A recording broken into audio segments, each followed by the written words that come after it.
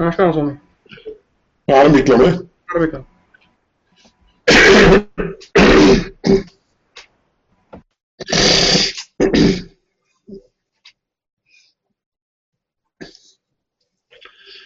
யோ நித்யமच्युतपदाम्बुजयुग्मरुक्मं व्यामोहतस्तदितराणि तृणाय मेने अस्मद्गुरोर्भगवतोऽस्य दयैकसिन्धोः रामानुजस्य चरणौ शरणं प्रपद्ये.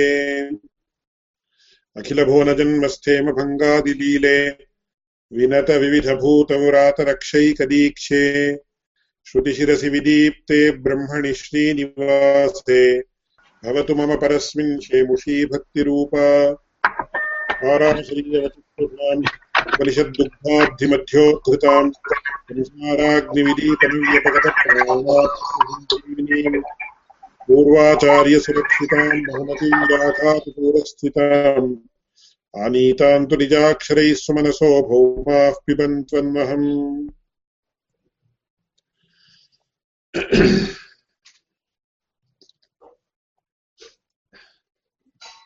So இந்த சாஸ்திரயோனித்வ அதிகரணத்தினுடைய விஷயத்தை நாம அனுசந்தானம் பண்ணிட்டு இருந்தோம். இதுல அந்த அதிகரணத்தினுடைய விஷயம் நமக்கு புரியணும்னா தர்க்கசாஸ்திரத்துல அவ அனுமதி பிரக்கிரியை அதுவா அனுமான பிரக்கிரியா அப்படின்றது எப்படி நடக்கிறது, the process of inference, how it takes place அப்படின்றது நமக்கு கொஞ்சம் சூக்ஷ்மமாகவே நமக்கு புரியணும். அது புரியாமல் இருந்தா அது என்ன விஷயம் அப்படின்னு நமக்கு புரியாது. அது புரியறதுக்காக இந்த வாரம் mostly we will be focusing on this aspect only. அதை போடியன் இந்த பவர் பாயிண்ட் ஸ்லைடு மூலமாக காட்டி எக்ஸ்பிளைன் பண்றேன்.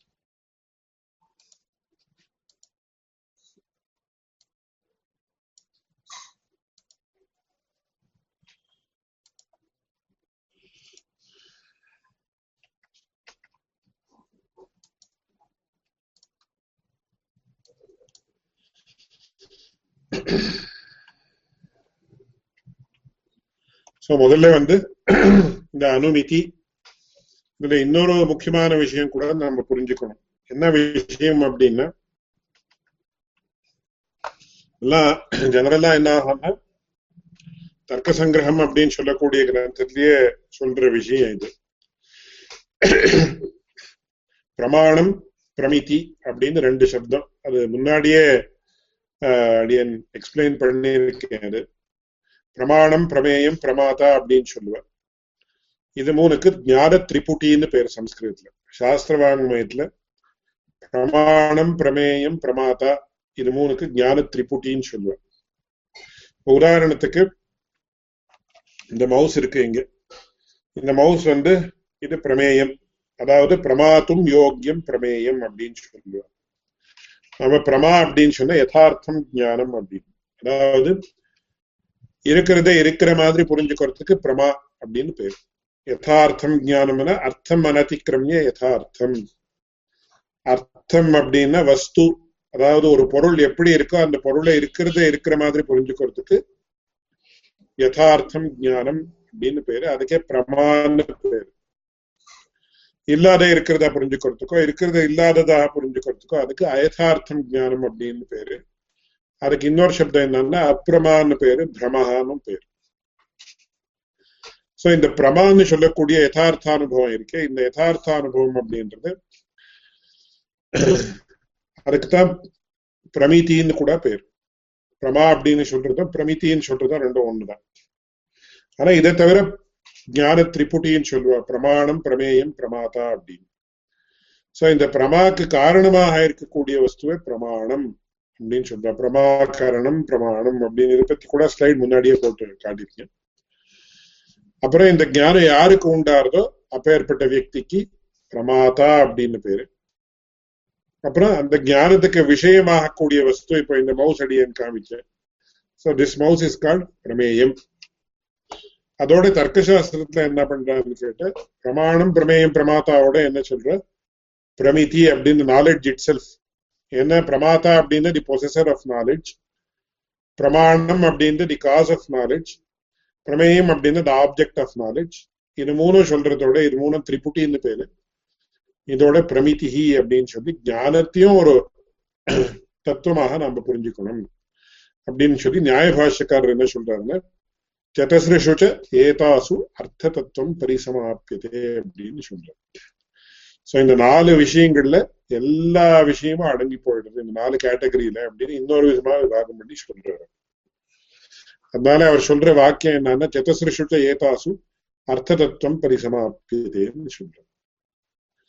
சோ இந்த ஞான திரிபுட்டின்றது என்ன இருக்கோ, பிரமாணம் பிரமேயம் பிரமாதா, பிரமிதி ஆல்சோ இஸ் அண்டர்ஸ்டுட் அப்படின்னு வச்சுக்கணும். இவ ஏன் 4 சொல்லணும், ஏன் 3 சொன்னா வேதாந்திகள் அப்படின்னு கேட்கணும். யாரு திரிபுட்டி திரிபுட்டி ட்ரையாட் ஆஃப் நாலேஜ் அப்படின்னு இங்கிலீஷ்ல சொல்லுவா. இவ ஏன் பிரமிதின்றதை ஏன் சொல்லல அப்படின்னா, பிரமிதி ஆர் பிரமாவை ஒட்டிதான் இந்த 3, all the 3 revolve around the entity called prama only. அதனால அதை சொல்லல அப்படின்னு, since it is understood they have not specifically mentioned அப்படின்னு வச்சுக்கணும். சோ இந்த பிரமா அப்படின்றது யதார்த்தம் ஞானம் ஆர் யதார்த்த அனுபவம் அப்படின்றது எப்ப ஏற்பட்டதுன்னா, அதுக்கு அது 3 விதமாக இருக்கு. பிரத்யக்ஷம், அனுமிதி, சாப்த போதம் அப்படின்னு சொல்றோம். சோ அதுக்கு காரணமாக இருக்கக்கூடிய விஷயத்துக்கு, அதாவது பிரமாணத்துக்கு பிரத்யக்ஷம், அனுமானம், சப்தான்னு சொல்லுவோம்.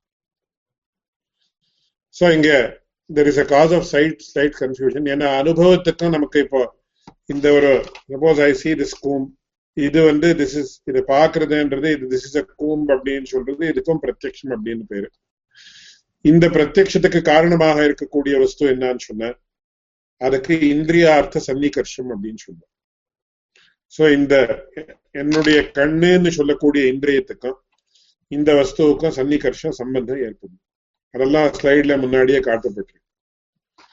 சோ இந்த இந்திரியார்த்த சன்னிகர்ஷம் அப்படின்றது என்னன்னா, அதுதான் காரணம். அதுக்கும் பிரத்யக்ஷம் அப்படின்னு பேரு. சோ இந்திரியார்த்த சன்னிகர்ஷத்துக்கும் பிரத்யக்ஷம்னு பேரு.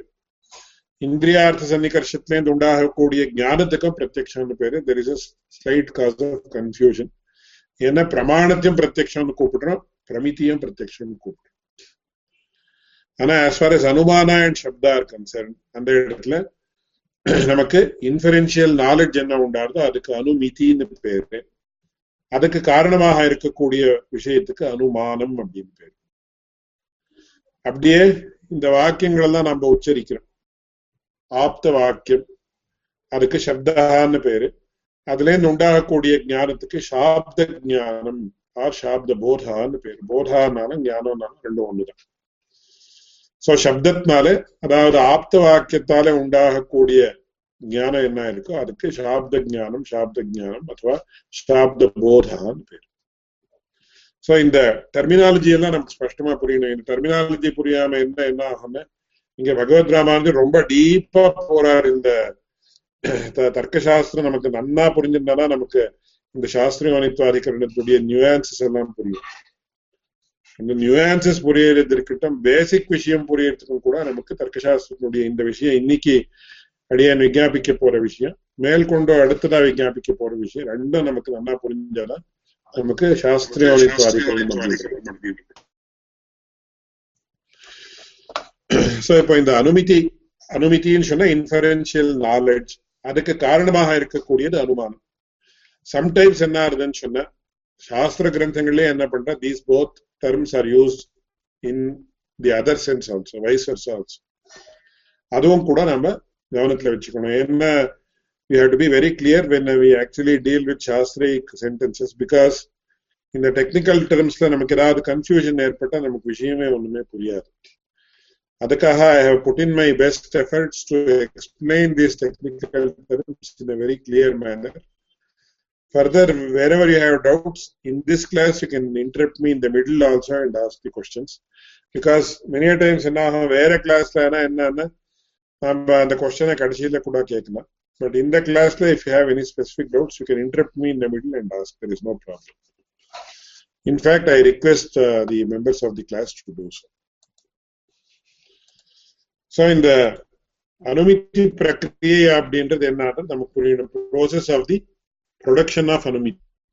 So, இந்த ஸ்லைட்ல இந்த பக்ஷம் சாத்தியம் அப்படின்றது அடியன் முன்னாடியே விஞ்ஞாபனம் பண்ணியிருக்கேன். அதை ஸ்பஷ்டமா ஞாபகம் வச்சுக்கணும். இது அடிக்கடி the reason I am repeating it is because even if it is told அதனால அடியன் இன்னொரு தடவை அதை ரிப்பீட் பண்றேன். ஸோ இது பர்வதா வன்ஹிமான் தூமாத் அப்படின்றது ரொம்ப ஆஃப்ட் கோட்டட் எக்ஸாம்பிள் இது. ஸோ இதுல பர்வதா அப்படின்றது பக்ஷம், வன்ஹிஹி அப்படின்றது சாத்தியம், வன்ஹிமான் அப்படின்றது சாத்திய நிர்தேசம்னு சொல்லுவேன். ஸோ வன்ஹிஹி சாத்தியா தூமஹா ஹேது அப்படின்னு சொல்றேன். அதுக்கப்புறம் வியாப்தி ஞானம் அப்படின்றது என்னன்னா எத்திர எத்திர தூமஹா தத்திர தத்திர வன்ஹிஹி யதா மகானசஹா. ஸோ அதை நாம சாதாரணமான சப்தத்துல காமன் வேர்ட்ஸ்ல சொல்றதா என்ன, எத்திர எத்திர ஹேது தத்திர தத்திர சாத்தியம் யதா திருஷ்டாந்தா, அது திருஷ்டாந்தம் ஏதாவதுன்னு சொல்லுவோம். ஸோ இது நியாயா தியரி ஆஃப் இன்ஃபரன்ஸ். இந்த இடத்துல பர்வதா பக்ஷா வன்ஹிஹி சாத்தியா தூமஹா ஹேது அப்படின்னு பாருங்க.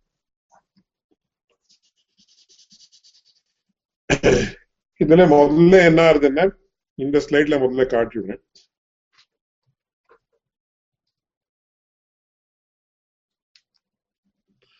இதுல அனுமானம் அப்படின்றது ரெண்டு விதமா இருக்கு. I will not explain it completely now. அதுல it is because I will explain it later. முதல்ல ஸ்வார்த்தானுமானம் or inference attained by oneself. இன்னொன்னு பரார்த்தானுமானம், making another person attain inference. So இது இப்படி ரெண்டு விதமாக இருக்கு இன்ஃபரன்ஸ் அப்படின்றது. சோ இதுல இந்த ஸ்வார்த்தானுமானத்துடைய பிரக்ரியை என்னன்னு நாம முன்னாடி புரிஞ்சுக்கணும். சோ இதுல என்ன ஆகுதுன்னா முதல்ல பக்ஷதர்மதா ஞானம் அப்படின்றது ஏற்படணும். திஸ் இஸ் நோன் as பக்ஷதர்மதா ஞானம். First he sees smoke in the mountain. So in other words, sees the hetu in the paksha. So hetuன்றது இந்த இடத்துல எது ஹேத்துன்னா ஸ்மோக் அப்படின்றது ஹேத்து அண்ட் மவுண்டன் அப்படின்றது பக்ஷம்.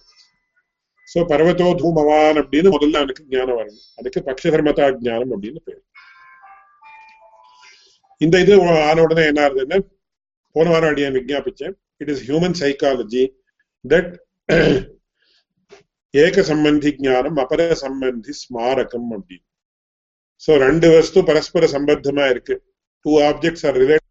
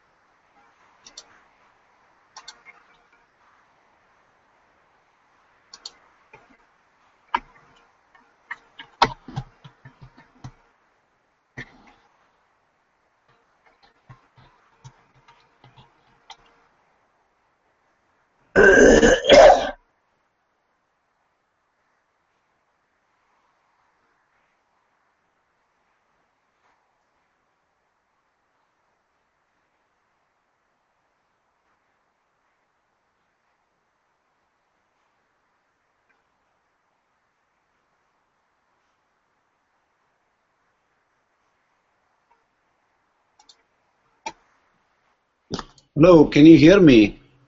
It says that I'm trying.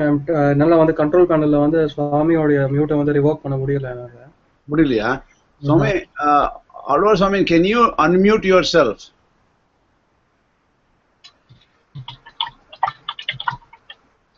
We cannot hear you. Oh, sorry. Okay. No, it's not your fault. யாரோ accidentally someone muted you. Okay. So how much இப்போ எத்தனை இதாச்சு just I hope you have seen this slide. Okay.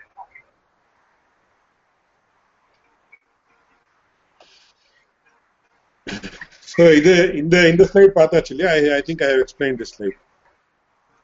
இந்த slide ஆயிடுச்சு. Last 1.5 minutes விட்டு போயிடுது அவ்வளவுதான். But I think this slide is okay. Okay.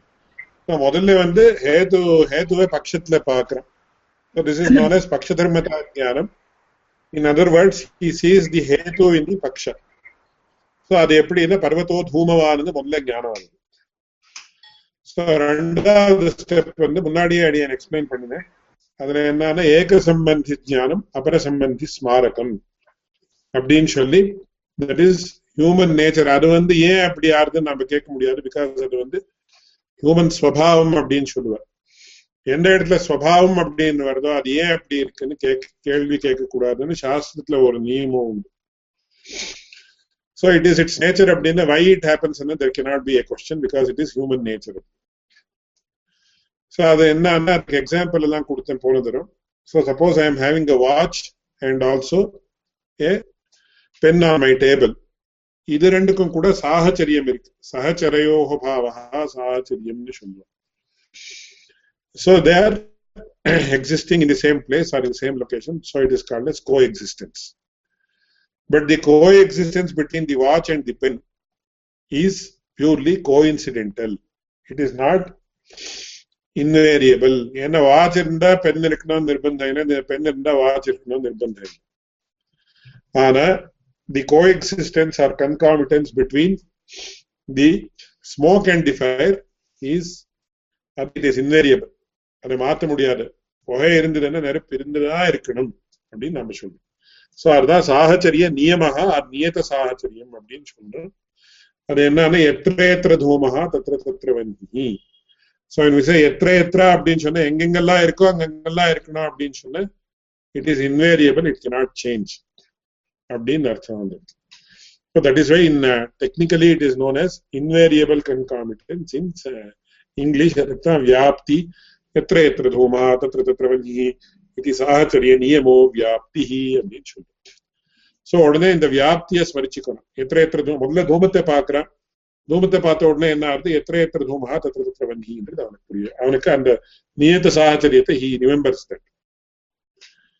And third step என்னன்னா அந்த ரிமெம்பர் பண்ணிதானே அந்த வியாப்தியை how it is applicable in the present அப்படின்றது next third step, that is the link between வியாப்தி and மேல்கொண்டு பர்வதோ வன்ஹிமானது இவனுக்கு புரியுது. அது சோ அதுதான் பராமர்ஷான்னு ஒரு ஸ்டெப். அது தேர்ட் ஸ்டெப். அது என்னன்னா he concurs that the smoke that is associated with fire exists in the mountain that he is seeing. So vanhi vyapya dhumavad ayam parvatah na ayam அப்படின்னா இதம் சப்தம் புரோவர்த்தின்னு அர்த்தம். இதம் ஆஃப் பிரத்யக்ஷகதம் அப்படின்னு சொல்றோம். சோ புரோவர்த்தியான பர்வதம் எதிரில் இவனுக்கு தெரிஞ்சுட்டு இருக்கு. அந்த பர்வதத்துல தூமம் இருக்கு. எப்பேற்பட்ட தூமம் இருக்கு? வன்ஹியினுடைய வியாப்தியுடைய தூமத்தை உடையது இந்த பர்வதம். So this mountain contains smoke that is invariably related with fire அப்படின்னு தெரியுது. Fourth step என்னன்னா பர்வதோ வன்ஹிமான் அப்படின்னு அவனுக்கு ஞானம் உண்டாருது. So there is fire in the mountain, though he does not see the fire directly, he infers due to the existence of smoke.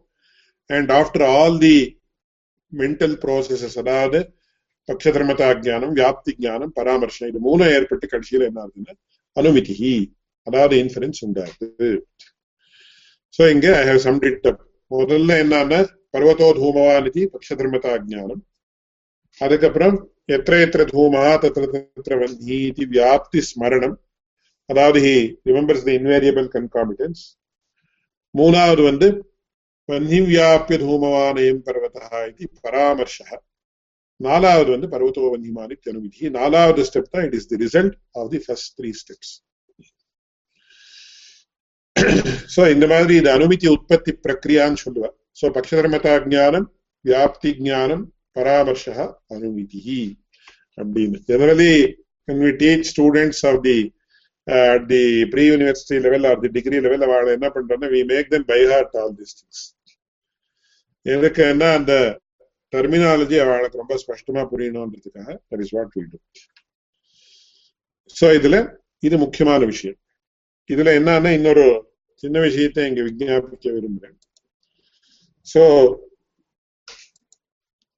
most of our knowledge is more than all the other knowledge. நமக்கு சப்த பிரமாணத்தை பார்க்கிற சந்தர்ப்பத்துல சப்த பிரமாணமே ரொம்ப மூர்தன்ய பிரமாணமாக தெரியும். அனுமான பிரமாணத்தை பார்க்கிற சமயத்துல அனுமான பிரமாணமே ரொம்ப முக்கியமாக தெரியும். பிகாஸ் இப்போ சப்போஸ் இதுக்கு நிறைய hundreds or thousands of examples go on occurring in our day to day life. இப்போ பவர் சப்ளை இருக்கா இல்லையா அப்படின்னு பார்க்கணும்னா உடனே ஒரு சுவிட்ச் போர்ட் பார்க்குறோம். ஸோ போர்ட் பார்த்தா ஃபேன் ஓடிட்டு இருக்கு இல்லை லைட் ஓடிட்டு இருக்குன்னா immediately we assume power supply is there. So யாரோ ஒருத்தர் வந்திருக்காரா இல்லையான்னு தெரியும் நான் பார்க்கணும்னா suppose in my college I want to know if somebody has come or not. If his car or his scooter has come, immediately I'll say this person has come because his scooter is there or his car is there. Or இன்னொருத்தர் உள்ள இருக்காரா இல்லையான்னு நம்ம கதவு போட்டிருக்க உள்ள அவர் இருக்காரா இல்லையானா அவருடைய துவனியை கேட்டு உடனே என்ன ஆகுது I infer that such and such a person is there though I don't see. இந்த மாதிரி ஒவ்வொரு க்ஷணத்திலையும் நமக்கு thousands and thousands of inferences go on coming to us. அதனால அனுமான பிரமாணம் மூர்தன்ய பிரமாணம் அப்படின்னு இன்னொரு திருஷ்டியில தர்க்கசாஸ்திரத்தை சொல்லுவோம். இதுல நிறைய விஸ்தாரமா சொல்லின்னு போனா அதுலயே நிறைய விஷயம் சொல்லலாம். பட் ஒரு சுவாரஸ்யத்துக்காக ஒரு விஷயத்தை சொல்றேன். என்னன்னா வாசஸ்பதி மிஸ்ரர் அப்படின்ற ஒரு பெரிய வித்வான். அவரை பத்தி கதையெல்லாம் சொல்லணும்னா ரொம்ப விஸ்தாரமா கதையெல்லாம் சொல்லணும். அதெல்லாம் இன்னும் உபன்யாசம் ஆயிடும். அதுக்கு கதை என்ன சொல்றாருன்னா சங்கராச்சாரியருடைய கதையில என்ன வருதுன்னா முதல்ல அந்த அவர் அந்த வாசஸ்பதி மிஸ்ரரோட வாதம் பண்ண போனாராம். வாதம் பண்ண போனா அந்த வாசஸ்பதி மிஸ்ரருடைய வீடு எது அப்படின்னு கேட்ட அப்போ யாரோ ஒருத்தர் சொன்னாராம் ஸ்வதः பிரமாணம் பரதः பிரமாணம் கீராங்கனா எத்திர கிரம் கிரந்தி துவாரஸ்த நீடாந்தர சந்நிருத்தாக ஜானீஹிதன் மண்டன பண்டிதோகா அப்படின்னு சொல்லி நான் ரொம்ப காவியமயமா ரொம்ப ஆச்சரியமா வர்ணனம் பண்ணுவார். சோ இந்த கிளிகள் எப்படின்னு சொன்னா அது அந்த அந்த அந்த ஆத்துல அந்த வீட்டுல என்ன சொல்றாளோ அதே ஆஸ் இட் இஸ் இருக்கு. அது கூட கதை சொல்லுவா. என்ன சொல்லுவான்னா ஒரு ஸ்ரோத்ரியனாக இருக்கக்கூடிய ஒரு பிராமணன் ஒரு இடத்துல போயிட்டு இருந்தானா போனா அந்த இடத்துல ஒரு வியாதனுடைய வீடு ஒரு there was a house of a person who was selling meat.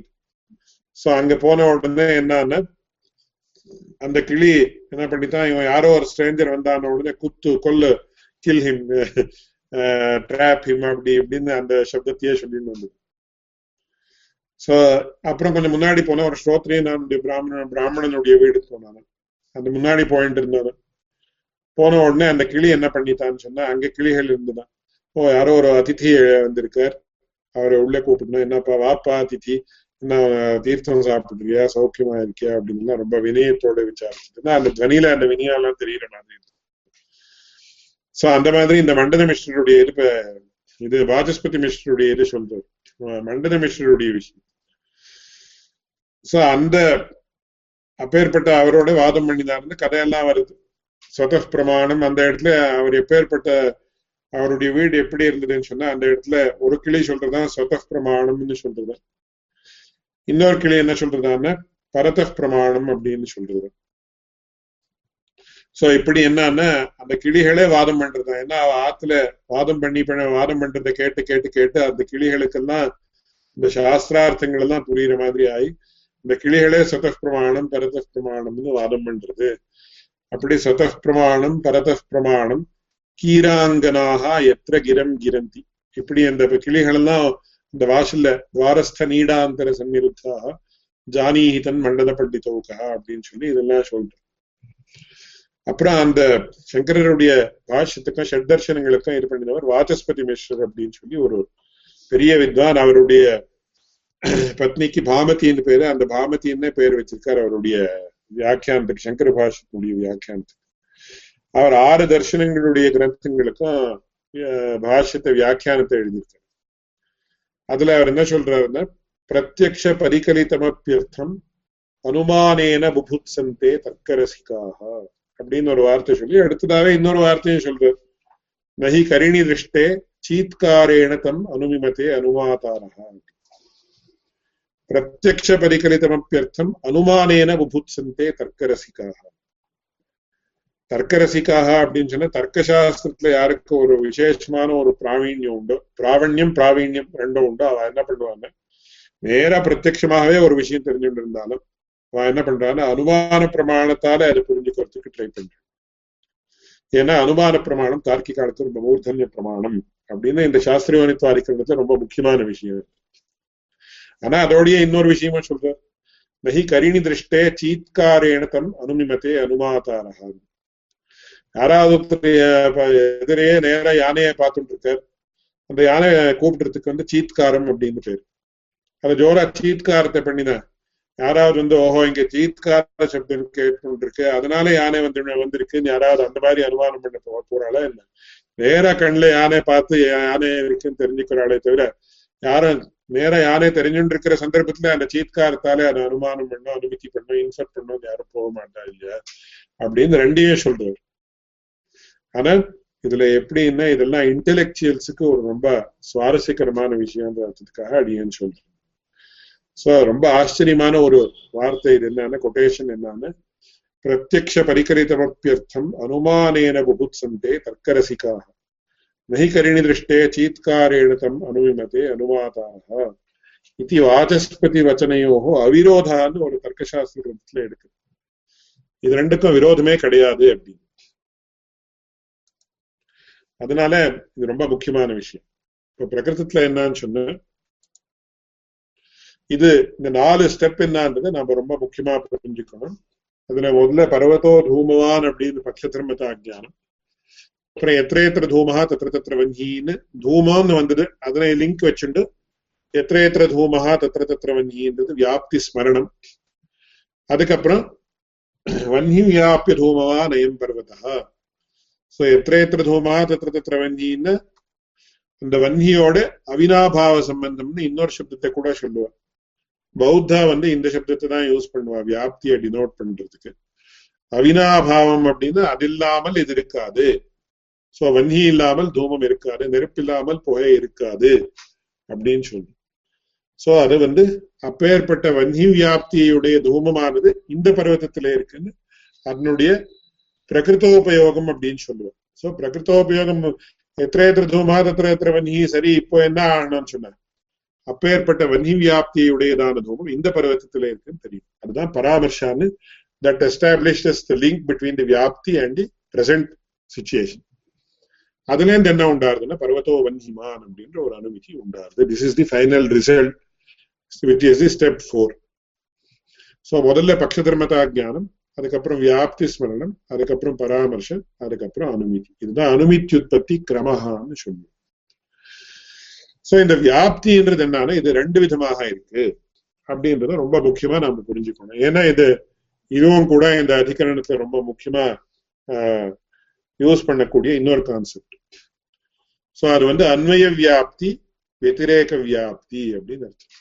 அதாவது positive invariable concomitance and negative invariable concomitance அப்படின்னு I have translated it. If there is any other technical term that can be used for this, it can be used. You may kindly let me know if anybody knows it. So anvaya vyapti அப்படின்னா இங்க பாருங்க, எத்திர தூமஹா தத்திர தத்திர வன்ஹி யதா மஹானசஹ அதவா சத்வரஹ அப்படின்னு. So wherever there is smoke there is fire, as in the traditional kitchen or bonfires. இது அன்வய வியாப்தி அப்படின்னா பாசிட்டிவா இருக்கு. தூமம் எங்கெங்கெல்லாம் இருக்கோ அங்கெங்கெல்லாம் வன்ஹி இருக்கு அப்படின்னு சொல்றது அன்வய வியாப்தி. ரெண்டாவது வந்து வத்திரேக வியாப்தி. வத்திரேக வியாப்தின்றது எப்படின்னா எத்திர சாத்தியாபாவ தத்திர தத்திர ஹேத்வபாவ. சோ எத்திர வன்யபாவ தத்திர தத்திர தூமாபாவ யதா ஜலஹ்ரதே அथवा சமுத்ரே. So many a times when we have to actually prove something positive, we may have to use negative examples also. And always the negative example will substantiate the positive example. அப்படின்றது ரொம்ப முக்கியமான விஷயம். அதனால இங்க என்ன ஆகுதுன்னா, இந்த அன்வய வியாப்தியில என்ன ஆகுது பாருங்க, புகை இருக்கிற இடத்துல எல்லாம் நெருப்பு இருக்கும் அப்படின்னு சொன்ன the corollary that we should get is, அப்போ நெருப்பு இல்லாமல் இருந்தால் புகை இருக்காதா அப்படின்னு கேட்டா உடனே என்ன சொல்றோம், ஆமா, எத்திர எத்திர வன்யபாவா. So wherever there is no fire, there is no smoke as in the pond or in the ocean. So அன்வய வியாப்தி வத்திரேக வியாப்தி ரெண்டும் இருந்தா அப்போ என்ன ஆகும், நமக்கு ரொம்ப சுலபமாக ஒரு விஷயத்தை தீர்மானம் பண்ண முடியும். சோ அன்வய வியாப்தி கிரகணமும் வேணும், நமக்கு வத்திரேக வியாப்தி கிரகணமும் வேணும். இந்த ரெண்டு அன்வய வியாப்தி கிரகணம் வத்திரேக வியாப்தி கிரகணம் ரெண்டும் உண்டான அனுமதி அப்படின்றது அது நிர்துஷ்டமாக எந்த தோஷமும் இல்லாமல் ஏற்படும் அப்படின்னு. சோ இதுல இன்னொரு விஷயத்தையும் கூட நாம கவனிக்கணும். இப்ப பாருங்க, இங்க எத்திர எத்திர தூமஹா தத்ர தத்ர வன்ஹி யதா மகானசான்னு we have given the example of mahanasa, that is a traditional kitchen, to prove the அன்வய வியாப்தி. சோ இந்த திருஷ்டாந்தத்துக்கு என்ன பேருன்னா, அன்வய வியாப்தியில காட்டக்கூடிய திருஷ்டாந்தத்துக்கு அன்வய திருஷ்டாந்தம் அப்படின்னு பேரு. இந்த எத்திர எத்திர வன்யபாவா தத்ர தத்ர தூமாபாவா யதா ஜலஹ்ரதா அथवा யதா சமுத்ரஹான்னு காட்டணும். இங்கேயும் கூட we are showing an example of திருஷ்டாந்தம். So இந்த திருஷ்டாந்தத்துக்கு என்ன பேருன்னா, since we are proving since it is the negative invariable concomitance, or we are actually quoting a negative example to prove the positive, இந்த திருஷ்டாந்தத்துக்கு வத்திரேக திருஷ்டாந்தம் அப்படின்னு பேரு. சோ அன்வய வியாப்தியில காட்டக்கூடிய திருஷ்டாந்தத்துக்கு அன்வய திருஷ்டாந்தம் அப்படின்னு, வத்திரேக வியாப்தியில காட்டக்கூடிய திருஷ்டாந்தத்துக்கு வத்திரேக திருஷ்டாந்தம் அப்படின்னு பேரு அப்படின்னு இந்த ரெண்டு விஷயத்துக்கு ரொம்ப முக்கியமான ஞாபகம் வச்சு. இதுக்கு மேல் கொண்டு ஸ்வார்த்தானுமானம் அப்படின்னா முதல்ல இங்க என்ன ஆகுதுன்னா, inference attained by one's own self. So இங்க a person sees smoke in the mountain, then he associates smoke with fire, that is vyapti smaranam. அதுக்கப்புறம் மூணாவது பராமர்ஷம் வன்னி வியாபி தூமவானயம் பர்வதா இது பராமர்ஷா. நாலாவது பர்வதோ வன்னிமானி தெனுமிதி. இது இவ்வளவு என்ன ஆகுதுன்னா, everything takes place in his own brain. இவ்வளவு ப்ராசஸ் நடக்கிறது, whether a person knows or not. இதுல ஒரு முக்கியமான விஷயம் என்னன்னா, ஒரு சின்ன விஷயத்தை நாம இங்க கவனிக்கணும். ஓகே, இங்க ரெண்டு கேள்வி கேட்டிருக்க, சாமானியத்தோ திருஷ்டானுமானம் விசேஷத்தோ திருஷ்டானுமானம். I am coming to that anyway, because that's a very important concept that I am anyway explaining. And it should be no smoke. Oh, no is missing in the slide. Kindly take it as it is there. These slides are not sent out. I will explain it to you later in this class. இதுல நம்ம முக்கியமான விஷயம் என்னன்னா, நம்ம இந்த தர்க்க சாஸ்திரத்துக்கு இது தர்க்க சாஸ்திரத்துல சொல்லக்கூடிய இந்த விஷயத்துக்கு தியரி ஆஃப் நாலேஜ் அப்படின்னு பேர்.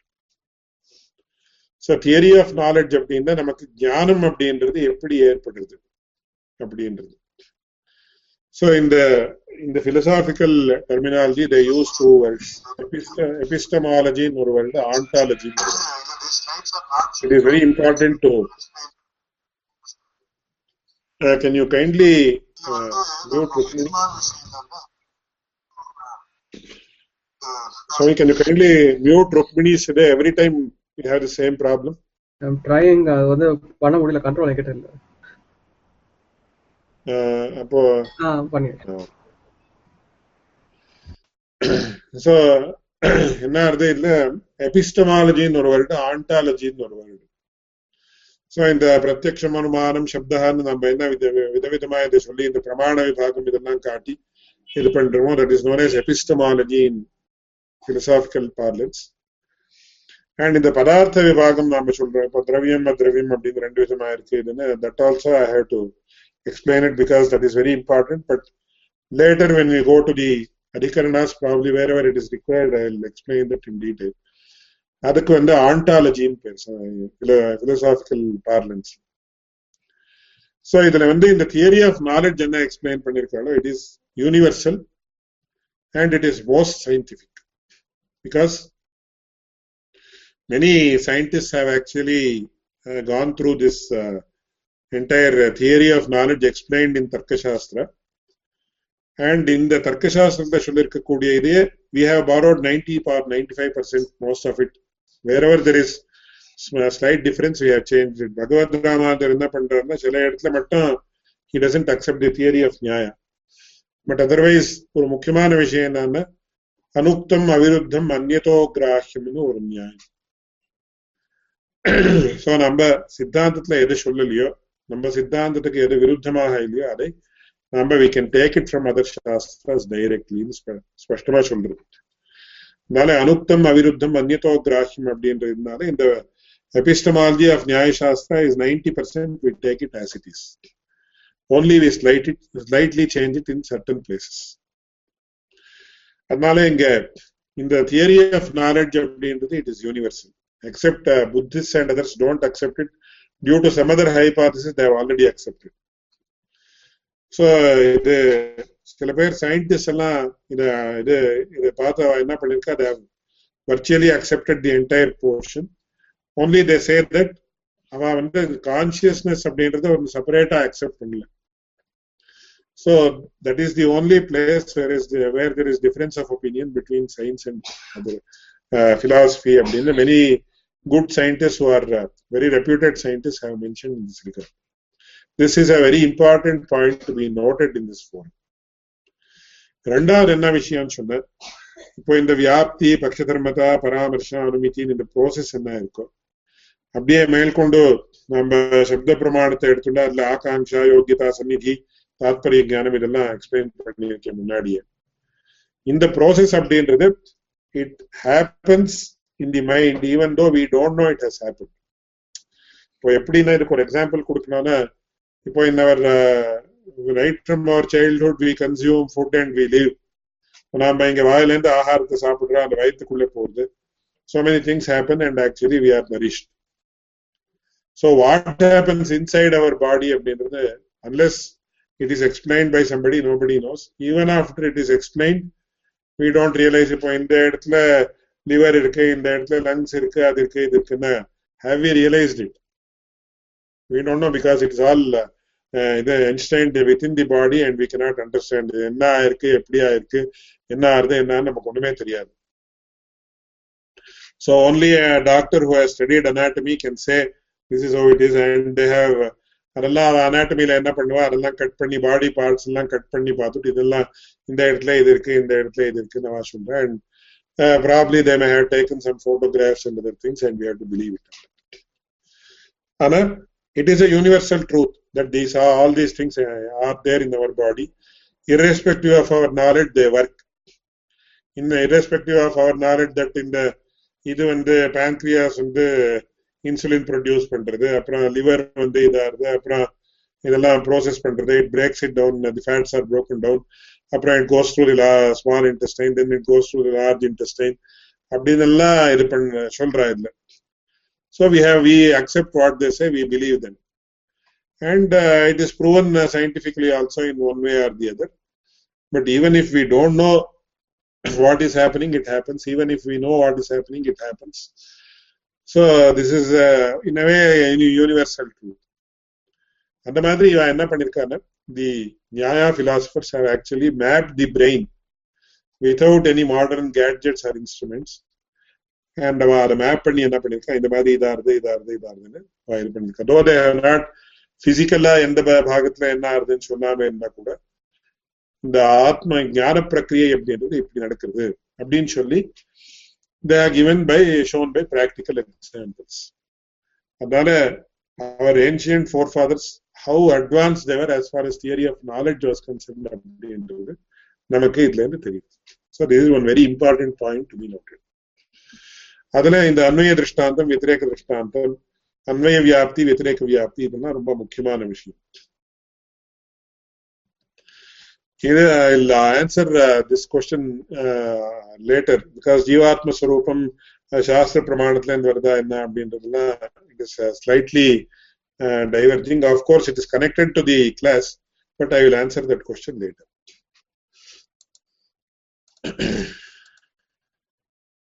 So இது வந்து ஸ்வார்த்தானுமானம் அப்படின்றது a person, the entire process takes place within his own brain, if we have to tell it in modern age. தர்க்கசாஸ்திரத்தினுடைய பாஷையில சொல்றதா என்னன்னா, இது வந்து அவனுடைய ஆத்மால நடக்கக்கூடிய ப்ராசஸ் இது அப்படின்னு சொல்லுவோம். சோ ரெண்டாவது வந்து பரார்த்தானுமானம் அப்படின்னா making another person attain inference. அவனுக்கு இந்த என்டையர் ப்ராசஸ், இந்த பட்சதர்மதா ஞானம் ஏற்படணும், வியாப்தி ஞானம் ஏற்படணும், அப்புறம் பராமர்சம் ஏற்பட்டு அனுமதி ஏற்படணும். அவனுடைய மனசுல அவனுடைய பிரெயின்ல the entire process replicating the entire process in his brain. அதுக்கு வந்து பரார்த்தானுமானம்னு பேரு. சோ அந்த பரார்த்தானுமானம் எப்படி, how to make another person attain inference, அதுக்கு வந்து that is done by usage of nyaya or a 5-membered syllogism. அதுக்கு syllogism சொல்ற, it is the same term is used both in Western and Indian philosophies. So அதுக்கு வந்து பரார்த்தானுமானத்துக்கு தான் சம்ஸ்கிருதத்துல நியாய சாஸ்திரத்துல வந்து நியாயஹான்னு பேர். So the word nyaya itself has many meanings, and one of the important meanings of the word nyaya is பரார்த்தானுமானம். So அந்த பரார்த்தானுமானம் பண்ணணும், பரார்த்தானுமானத்தை உண்டு பண்ணணும், if that has to be done, அதுக்கு என்ன பண்ணணும்னா பஞ்சாவயவ வாக்கிய பிரயோக அப்படின்னு சொல்லுவோம். சோ அவயவம் அப்படின்னா member அப்படின்னு வச்சுக்கலாம். Generally avayava means a limb, but in this case when we say nyaya syllogism, அதுக்கு பஞ்ச அவயவங்கள் உண்டு அப்படின்னு சொன்னா it has got 5 members அப்படின்னு அதுக்கு பஞ்சாவயவ வாக்கிய பிரயோக அப்படின்னு பேர். சோ தர்க்க சங்கிரகத்துல அவர் என்ன சொல்றாருன்னா, எத்து ஸ்வயமேவ தூமாதக்னி மனுமாய பரப்பிரதிபத்தியர்த்தம் பஞ்சாவயவ வாக்கியம் பிரயுக்தே தத் பரார்த்தானுமானம் அப்படின்னு சொல்றாரு.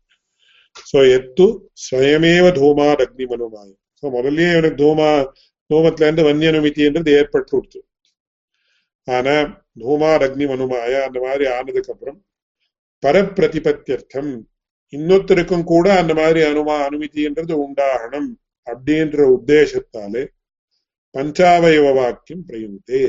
சோ நியாயம்னு சொல்லக்கூடிய பஞ்சாவயவ வாக்கிய பிரயோகம் என்றாலே அப்பேற்பட்ட அந்த பஞ்சாவயவ வாக்கிய பிரயோகத்துக்கு தான் பரார்த்தானுமானம் அப்படின்னு பேரு.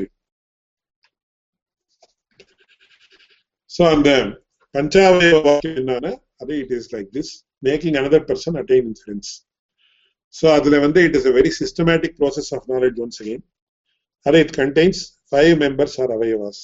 So அதுக்கு வந்து அந்த அவயவங்களுக்கு என்ன பேருன்னா பிரதிஜ்ஞா ஹேது உதாஹரண உபநய நிகமனானி பஞ்சாவயவா அப்படின்னு சொல்லு. சோ அந்த அவயவங்களுக்கு முதல்ல பிரதிஜ்ஞா அப்படின்னு.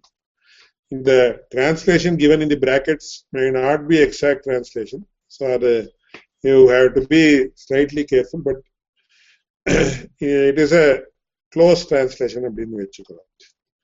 பிரதிஜ்ஞா அப்படின்னா ப்ரப்போசிஷன், ரெண்டாவது ஹேது, மூணாவது உதாரணம் ஆர் எக்ஸாம்பிள், உபநயா ஆர் அப்ளிகேஷன், அண்ட் நிகமனா or conclusion. So this 5-member syllogism may be illustrated in the following way. So அது வந்து பர்வதோவன் ஹிமான் அப்படின்னு பிரதிஜ்ஞா வாக்கியம், தூமாத் அப்படின்னு ஹேது வாக்கியம், யோ யோ தூமவான் சசவன் ஹிமான் யதா மகானசஹ அப்படின்னு உதாரண வாக்கியம், ததாச்சாயம் சோ வன்ஹி வியாப்ய தூமவாம்சாயம் அப்படின்றது உபநய வாக்கியம், தஸ்மாத் ததா தஸ்மாத் பர்வதோ வன்ஹிமான் அப்படின்னு சொல்றது நிகமன வாக்கியம். சோ இதை நாம ஸ்பஷ்டமா பார்த்தா நமக்கு என்ன தெரியும்னா, how it is interconnected and it's a gradual progression அப்படின்னு நமக்கு தெரியும். So first the hill is fiery, பர்வதோ வன்ஹிமான் அப்படின்னு பிரதிஜ்ஞை பண்றோம். பிரதிஜ்ஞா அப்படின்னா it is like this அப்படின்னு சொல்லக்கூடிய விஷயம்.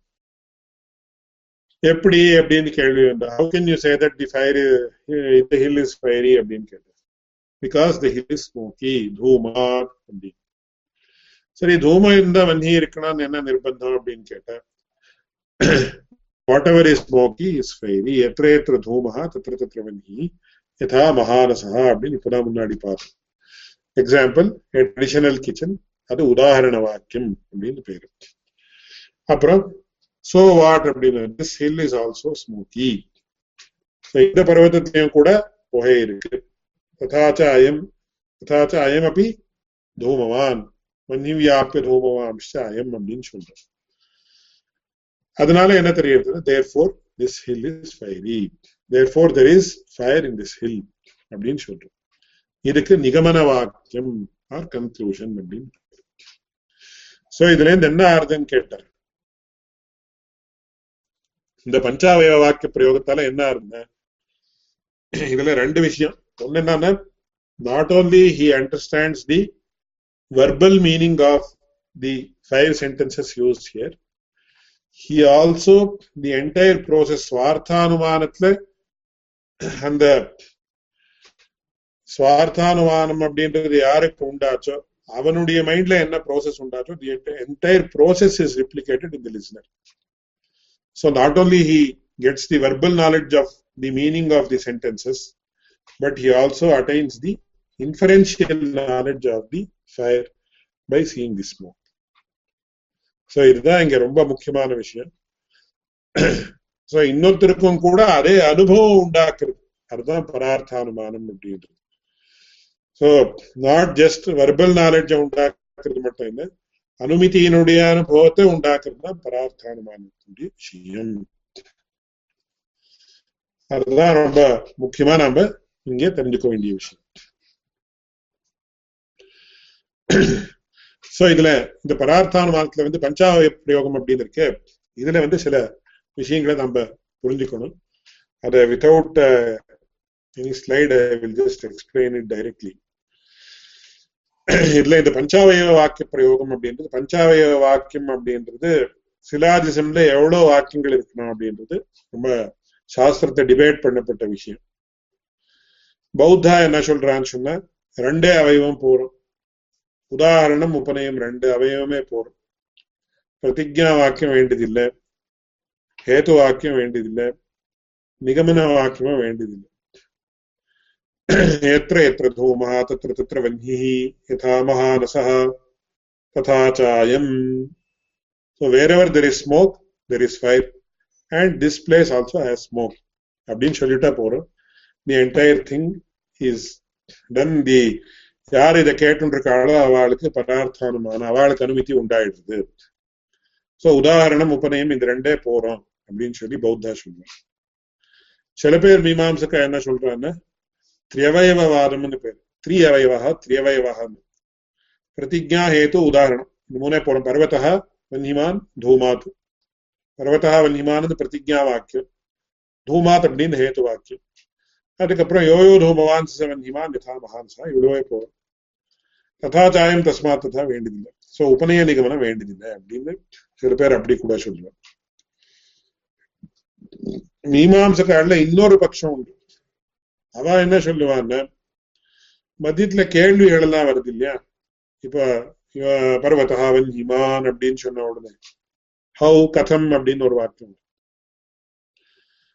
அதுக்கு ஜிக்ஞாசா அப்படின்னு, அப்புறம் சம்சய, அப்புறம் சக்கிய பிராப்தி அப்படின்னு அதுக்கு வேற வேற பேரெல்லாம் கொடுத்துருக்கா. I don't remember the names given there. So பர்வதோ வன்ஹிமான் சொன்ன உடனே கதம் அப்படின்னு கேள்வி வந்த, அதுக்கப்புறம் தான் தூமாத் அப்படின்னு சொல்றோம். அப்புறம் மறுபடியும் இன்னொரு கேள்வி வருது, தூமா என்ன வன்ஹி இருக்குன்னா நிர்பந்தம் என்ன அப்படின்னு. அப்போ யோ யோ தூமவான் வன்ஹிமான் மகாரசா அப்படின்னு உதாரண வாக்கியத்தை சொல்றோம். அப்புறம் சோவாட் அப்படின்னு கேட்ட ததா சாயம் அப்படின்னு. அப்புறம் மறுபடியும் இன்னொரு ஜிக்யாசா வந்து தஸ்மாத் பர்வதோ வன்ஹிமான்னு சொல்றோம். So 5 பஞ்சாவயவ வாக்கியம் is preceded by 5 questions. So they are also to be included as members in the syllogism. So அதையும் நாம் அவயவமாக கிரகிக்கணும் அப்படின்னு சொல்றோம். So அது தசாவயவவாதம் அப்படின்னு. இது வந்து முக்கியமா என்னன்னா, இந்த பரார்த்தானுமானம் அப்படின்றது 2 விதமா யூஸ் ஆகுது.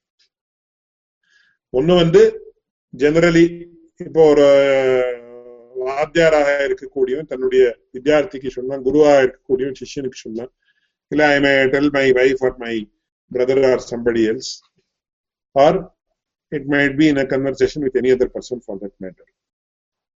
ஆனா இந்த பரார்த்தானுமானம் மெயினா எங்க யூஸ் ஆகுதுன்னா, இது வாதம் ஜல்பம் வித்தண்டான்னு 3 விதமான கதான்னு சொல்லுவேன். அதை பத்தி In this regard, I want to make a small submission. I have given a separate talk in a recently concluded seminar. I am trying to, I will upload it on the YouTube or some other place and send the link to all the members. அது நம்ம இந்த ஸ்ரீபாஷ்யத்துக்கு ரொம்ப உபயுக்தமாக இருக்கக்கூடிய ஒரு விஷயம். So யாருக்கு interest இருக்கோ அவசியமா அதை பார்க்கணும்னு சொல்லி கேட்டுக்கிறேன். ஸோ இதுல பழைய காலத்துல வாதம் எல்லாம் நடந்துட்டு இருந்ததுன்னா, வாதம் அப்படின்னா என்ன, அந்த வாதத்திலேயே 3 விதமான விஷயம் உண்டு. வாதம், ஜல்பம், விதண்டான்னு. அதை பத்தி ரொம்ப விஸ்தாரமா அங்க சொல்லியிருக்கிறபடியால almost I have spoken for 1 hour in a very detailed manner. I request all the persons who are interested to kindly see that. So அதுல 2 பேர் பரஸ்பரம் வாதத்துல இறங்கியிருக்கான்னு சொன்னேன். அப்ப என்ன ஆகும்னா, முதல்ல there has to be an agreement between 2 people. The வாதி பிரதிவாதின்னு சொல்லுவாங்க. அந்த வாதிக்கும் பிரதிவாதிக்கும் முதல்ல அக்ரிமெண்ட் இருக்கணும். in the presence of the மத்தியஸ்தா ஜட்ஜ். இந்த ஜட்ஜா இருக்கிறவனுக்கு மத்தியஸ்தம் அப்படின்னு பேர். சோ அந்த மத்தியஸ்தனுடைய ஒரு சமூகத்துல, அவனுடைய ஒரு பிரசன்ஸ்ல there has to be what is known as a சமய பந்தம். சோ அந்த சமய பந்தத்துல என்னன்னா, முதல்ல நாம இப்போ ஒரு பௌத்தருக்கும் ஒரு வேதாந்திக்கும், பௌத்தனுக்கும் தார்க்கிகனுக்கும் வாதம் நடக்கிறது அப்படின்னு சொன்னா, Buddha will accept, will say this Islam has only 2 members. வியவயவாதம் தான் நாம ஒத்துக்கிறோம்னு சொல்றோம். வேதாந்தியோ தார்க்கிகனோ என்ன சொல்றாங்கன்னா, பஞ்சாவயவாதம் தான் சரின்னு சொன்ன. அப்போ there has to be an agreement. இனிமே நாம பரார்த்தானுமானத்தை யூஸ் பண்றோம். அனுமான பிரயோகம் பண்ணி தான் சிலதெல்லாம் ப்ரூவ் பண்ண. இப்போ இந்த சாஸ்திரியோனித்துவ அதிகரணத்துல அது வருது. சோ அனுமான பிரயோகம் பண்ற சந்தர்ப்பத்துல என்ன ஆகுதுன்னு கேட்டேன். சோ வியவயவாதத்தை வச்சுண்டு பரார்த்தானுமான பிரயோகம் பண்ணணும். அதுக்கு அனுமான பிரயோகம்னு பேர். சோ வியவயவாதத்தை வச்சுண்டு பரார்த்தானுமானத்தை பிரயோகம் பண்ணணுமா, இல்ல பஞ்சாவயவாதத்தை வச்சுண்டு பரார்த்தானுமான பிரயோகம் பண்ணணுமா அப்படின்னு சொல்லி there has to be a agreement before itself. So ஒருவேளை 2 பேரும் வியவயவாதத்தை வச்சுண்டா நம்ம பரார்த்தானுமான பிரயோகம் பண்ணணும்னு சமயபந்தம் பண்ணிட்டு, அதுக்கப்புறம் பஞ்சாவய வாக்கியத்தை பிரயோகம் பண்ணினாலும் he will get defeated. அதுக்கு நிகிரகஸ்தானம் அப்படின்னு பேரு. அதுக்கு பிரதிஜ்ஞா ஹானின்னு பேரு அந்த நிகிரகஸ்தானத்துக்கு. So நிகிரகஸ்தானம் அப்படின்னா the clause under which a person is disqualified or defeated. சம்ஸ்கிருதத்துல அதுக்கு என்ன சொல்லுவான்னு, தர்க்க சாஸ்திரத்துல ஸ்பெசிபிக்லி அது வேதாந்த தேசிகனுடைய காலத்திலயும் அது யூஸ் ஆச்சுன்னு நமக்கு தெரியுது. ஏன்னா அதுல அதை பத்தி ஒரு கதை கூட வருது. அசினா தத்துவம் அசினா பரதத்துவ பிரபேதினா வித்யாரண்யம் மகாரண்யம் அக்ஷோபியமுனிர் அச்சினத்துன்னு ஒரு ஸ்லோகம் உண்டு. இது other people have interpreted in different way. எதுக்காக சொல்ல வரேன்னா, வேதாந்த தேசிகர் மத்தியஸ்தராக இருந்தார். யாருக்கும் அக்ஷோபியமுனின்னு ஒருத்தர், அவருக்கும் வித்யாரண்யருக்கும் இந்த மாதிரி ஒரு வாதம் ஏற்பட்டது. அந்த வாதத்துல என்ன ஆச்சுன்னா, வேதாந்த Desikan he had to give the verdict and he gave the verdict that Vidyaranyar he was defeated by அக்ஷோபியமுனின்னு கொடுத்தாருன்னா நிகிரகஸ்தானம்னு பேர். அது கௌதம மகர்ஷி தன்னுடைய நியாய சூத்திரத்துல விஸ்தாரமா அதை பத்தி சொல்லியிருக்காரு. அதெல்லாம் எப்படின்னா, so generally when a person is convicted, so என்ன சொல்றோம்னா, according to Indian penal code so and so number 420 or 430 ஏதோ சொல்லுவா, you are convicted and this is the amount of punishment given to you அப்படின்னு சொல்லி. So a particular clause or a particular rule is quoted in a particular context to say that this is how it is. So அந்த மாதிரி நிகிரகஸ்தானங்கள் எல்லாம் விஸ்தாரமா list பண்ணப்பட்டிருக்கு.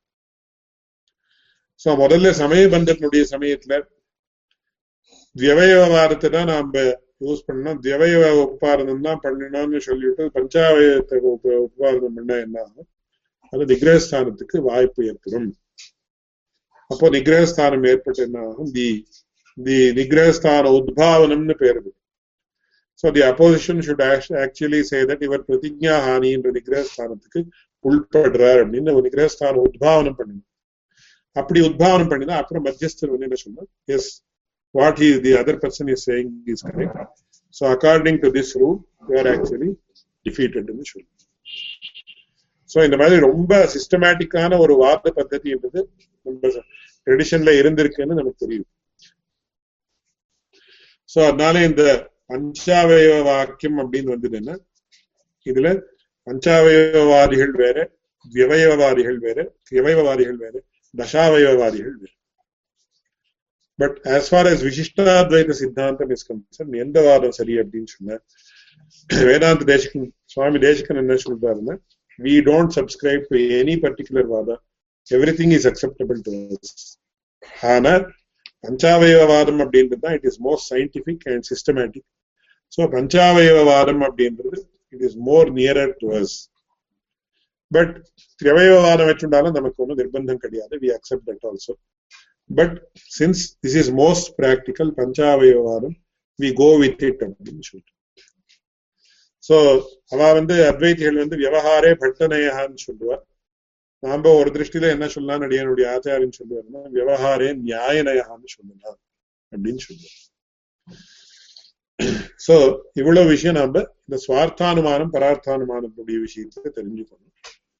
இன்னொரு விஷயம் என்னன்னா, இந்த பஞ்சாவய வாக்கியம் இருக்கே, இது பாசிட்டிவான பஞ்சாவய வாக்கியத்தோட நாம எப்படி வெத்திரேக திருஷ்டாந்தத்தை காட்டுறோமோ, எத்திரேத்திர வன்யபாவா தத்திர தூமாபாவா யதா ஜலஹ்ரதா அப்படின்னு just I have shown a slide. அப்புறம் ததா ந அயம் தஸ்மாத் ந ததா அப்படின்னு சொல்லி வெத்திரேக ரீதியாகவும் நாம இந்த பஞ்சாவய வாக்கியங்களை இந்த 3 வாக்கியங்கள் உதாரணம் உபநயம் நிகமனத்தை யூஸ் பண்ணி நாம இதை உபயோகப்படுத்தலாம்னு சில பேருடைய அபிப்பிராயம். சோ பாசிட்டிவ் அண்ட் நெகட்டிவ் ரெண்டுக்கும் நாம அவயவ வாக்கியங்களை உபயோகப்படுத்தலாம்னு சில பேர் சொல்றோம். That is another aspect also that we have to keep in mind. So இன்னைக்கு already we have exceeded our regular time. So இதுல 2 question கேள்வி வந்திருக்கு. அந்த 2 கேள்வியை சொல்லிட்டு I may take 1 or 2 more classes to explain the Nyaya theory of inference, because it is most important if we have to understand the Shastriya Anitva Adhikaranam. Not only that, மேல்கொண்டு தர்க்க பாதத்துல கூட அனுமான பிரயோகங்கள் எல்லாம் வருது. அது ஒரு விஷயம். இன்னொரு விஷயம், பிரம்மசூத்திரத்தை நாம என்ன இது பண்ணணும்னு சொன்ன, இந்த எல்லாமே அனுமான ரூபம் தான். ஜன்மாத்யசேதா சாஸ்திரியோ நித்வா தத்து சமன்வயாத் ஈக்ஷதேர்னா சப்தம் எல்லா இடத்துலயும் பஞ்சமியந்தமான சூத்திரங்கள் தான் நமக்கு தெரியுது. So Parvataha Vanhiman Dhumat Madri, we can actually derive an Anumana from every sutra. அப்படின்றது இன்னொரு ஹைபாதசிஸ் பேஸ்ட் ஆன் தி பிரம்ம சூத்திரம். ரொம்ப முக்கியமான விஷயம். ஆனா இதெல்லாம் ரொம்ப டீப்பா போனதான் இந்த விஷயங்கள்லாம் வருது. ஜெனரலா இதெல்லாம் சாதாரணமான விஷய ஒரு டிஸ்கோர்ஸை சொல்ல மாட்டோம். பழைய காலத்துல சபைகள்ல போன சந்தர்ப்பத்துல ஜன்மாத்தியசேதா அப்படின்னு அதிகரணம் எல்லாம் சொன்ன உடனே இந்த அதிகரணத்தினுடைய அனுமான ஆகாரம் சொல்லணும் அப்படின்னு கேட்போம். பிகாஸ் அந்த வித்வான்கள் to know whether ordinary people like me who have not studied much of Sribhashyam, அவன் இந்த மாதிரி விஷயம் அவனுக்கு புரிஞ்சிருக்கா இல்லையா, whether he has noted this point or not அப்படின்றத கேட்கறதுக்காக இந்த இடத்துல இந்த சூத்திரத்தினால நமக்கு கிடைக்கக்கூடிய அனுமான ஆகாரம் என்ன அப்படின்னு கேட்போம். சோ அதுல நாம இதையே சொல்லலாம். பர்வதோ வன்ஹிமானே தூமாத்து யோயோ தூமான் சவன்ஹிமா ததா மகானசா ததாச்சாரியம் தஸ்மாத் ததான்னு எப்படி இந்த பஞ்சாவய வாக்கிய பிரயோகம் பண்றோம், அந்த மாதிரி ஒவ்வொரு அதிகரணத்தினுடைய ஒவ்வொரு சூத்திரத்துக்கும் நாம சொல்லலாம். ஆர் மேக்சிமம் ஒவ்வொரு அதிகரணத்துக்கும் கூட நாம சொல்லலாம் அப்படின்னு சொல்லி அதனுடைய விஷயமும் நம்ம விஷயத்துல ஞாபகம் வச்சுக்கணும். சோ இந்த theory of inference which I have explained today, and in 1 or 2 more classes, that is very important for us to understand the basics of any shastra. அதனால I am giving lot of emphasis to this அப்படின்றது விஞ்ஞாபிக்க விரும்புகிறேன்.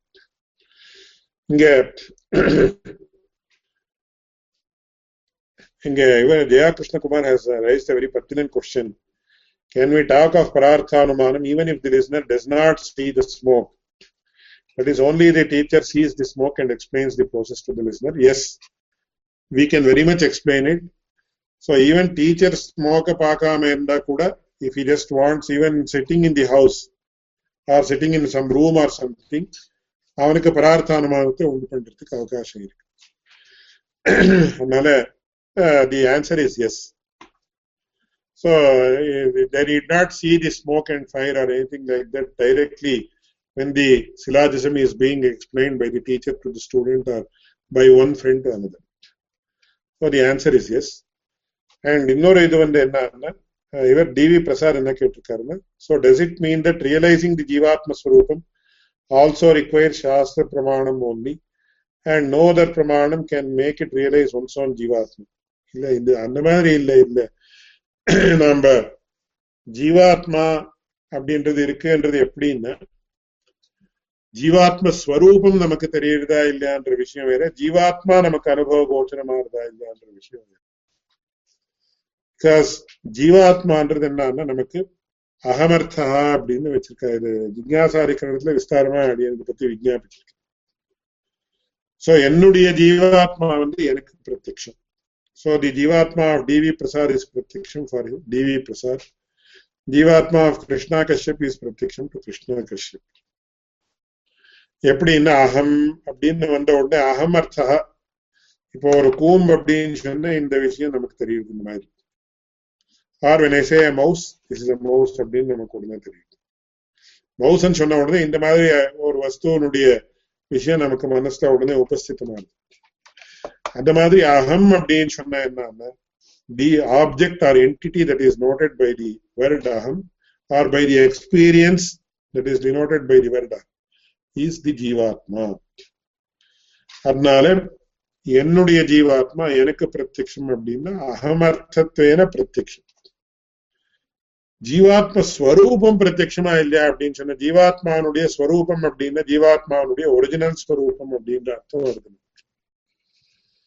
ஜீவாத்மானுடைய original ஸ்வரூபம் என்ன அப்படின்னு சொன்னா அது ஞானானந்தைக ஸ்வரூபம் அப்படின்னு நம்ம சொல்றோம். அந்த ஜீவாத்மானுடைய ஞானானந்தைக ஸ்வரூபமானது இப்போ நமக்கு தெரியுதுன்னா கண்டிப்பா இப்ப சம்சாராவஸ்தையில நமக்கு தெரியாது. அதனால இங்க என்ன ஆகுதுன்னா, அகமர்த்தத்வேன நமக்கு ஜீவாத்மானுடைய அனுபவம் ஒரு விதமாக ஏற்பட்டிருக்கு நம்ம சொல்றோம். அது யதார்த்தமான அனுபவம் அப்படின்றது யதார்த்தமான, it is not against anything, but it is not a complete example, complete அனுபவம் இல்லை ஜீவாத்மா. அதனால ஜீவாத்மானுடைய ஸ்வரூப அனுபவம் அப்படின்னு சொல்லலாமான்னு கேட்டா, we may not be able to call it as ஸ்வரூப அனுபவம் of the ஜீவாத்மா அப்படின்றது, that is the answer. Further, if any doubt is there, I can clarify that. Even Prabhanarshiman has told mouse has another swarupam real. Here I am meaning only computer mouse. Of course, real mouse you can have that also. ஆனா இப்போ என்ன இருக்குன்னா, அந்த lighter note என்னன்னா, இந்த மவுஸ்ன்னு சொன்ன உடனே real mouse காட்டலாம் நமக்கு இந்த மவுஸ் தான் ஞாபகம் வருது.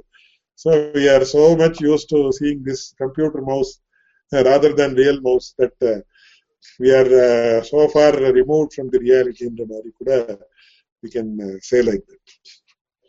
So இது very good questions and I hope I have answered them. வேற ஏதாவது கேள்வி இருந்தா கண்டிப்பா கேட்கலாம்.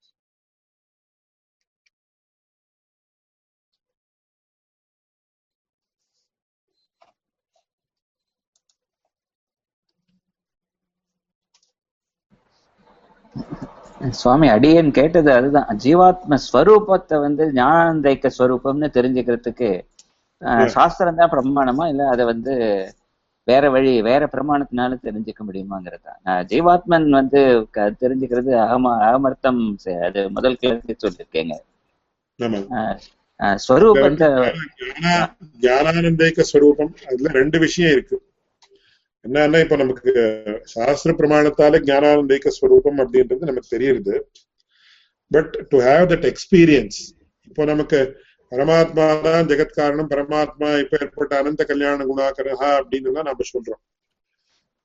So we understand that in a cursory manner அப்படின்னு சொல்லும்போது, பரமாத்மா இடத்துல எல்லா குணங்களும் இருக்கு அப்படின்னு யாராவது ஒரு வாக்கியத்தை சொன்னா நமக்கு அது புரியுது. But to have the inherent experience, அதை ரியலைஸ் பண்ணிக்கிறது அப்படின்றது நமக்கு அப்புறம் அதை நாம அதுக்கு சாஸ்திரியமான முறையில சொல்றதுனா ஞான யோகம், கர்மயோகம், பக்தி யோகம், இந்த முறைகளால நாம அதை ரியலைஸ் பண்ணிக்கிறோம். ஸோ தட் அது சாஸ்திர பிரமாணத்தால மட்டும் ஏற்படாது. சாஸ்திர பிரமாணத்தாலே நமக்கு அது ஏற்பட்டு ஸ்ரோத்ரவ்யா, மந்தவ்யா, நிதித்தியாசித்தவ்யா, அந்த ஸ்டெப்ஸ் எல்லாம் நமக்கு பண்ணதுக்கு அப்புறம் தான் we are able to realize that. As of now, we just have knowledge based on hearsay that Jivatma Jnanandayika Swarupan அப்படின்னா சரி அப்படின்றது. But have we realized it அப்படின்னா we have not realized it. For that அதுக்கு என்ன பண்ணோம்னா ஸ்ரோதவியா சாஸ்திரியமான முறையில சொல்றதுனால உபனிஷத் முறையில ஸ்ரோதவியா ஆத்மாவா ரே திரஷ்டவியா ஸ்ரோதவியா மந்தவியா நிதித்தியாசித்தவியா அப்படின்னு அந்த கிரமத்துல போனதா நமக்கு அது ரியலைஸ் ஆகும் அப்படின்னு. Thank you. So any further questions? So அப்போ இன்னைய கிளாஸ்ல முடிக்கலாமா? यो नित्यमच्युतपदाम्बुजयुग्मरुक्मं व्यामोहतस्तरितराणि तृणाय मेने अस्मद्गुरोर्भगवतोऽस्य दयैकसिन्धोः रामानुजस्य चरणौ शरणं प्रपद्ये.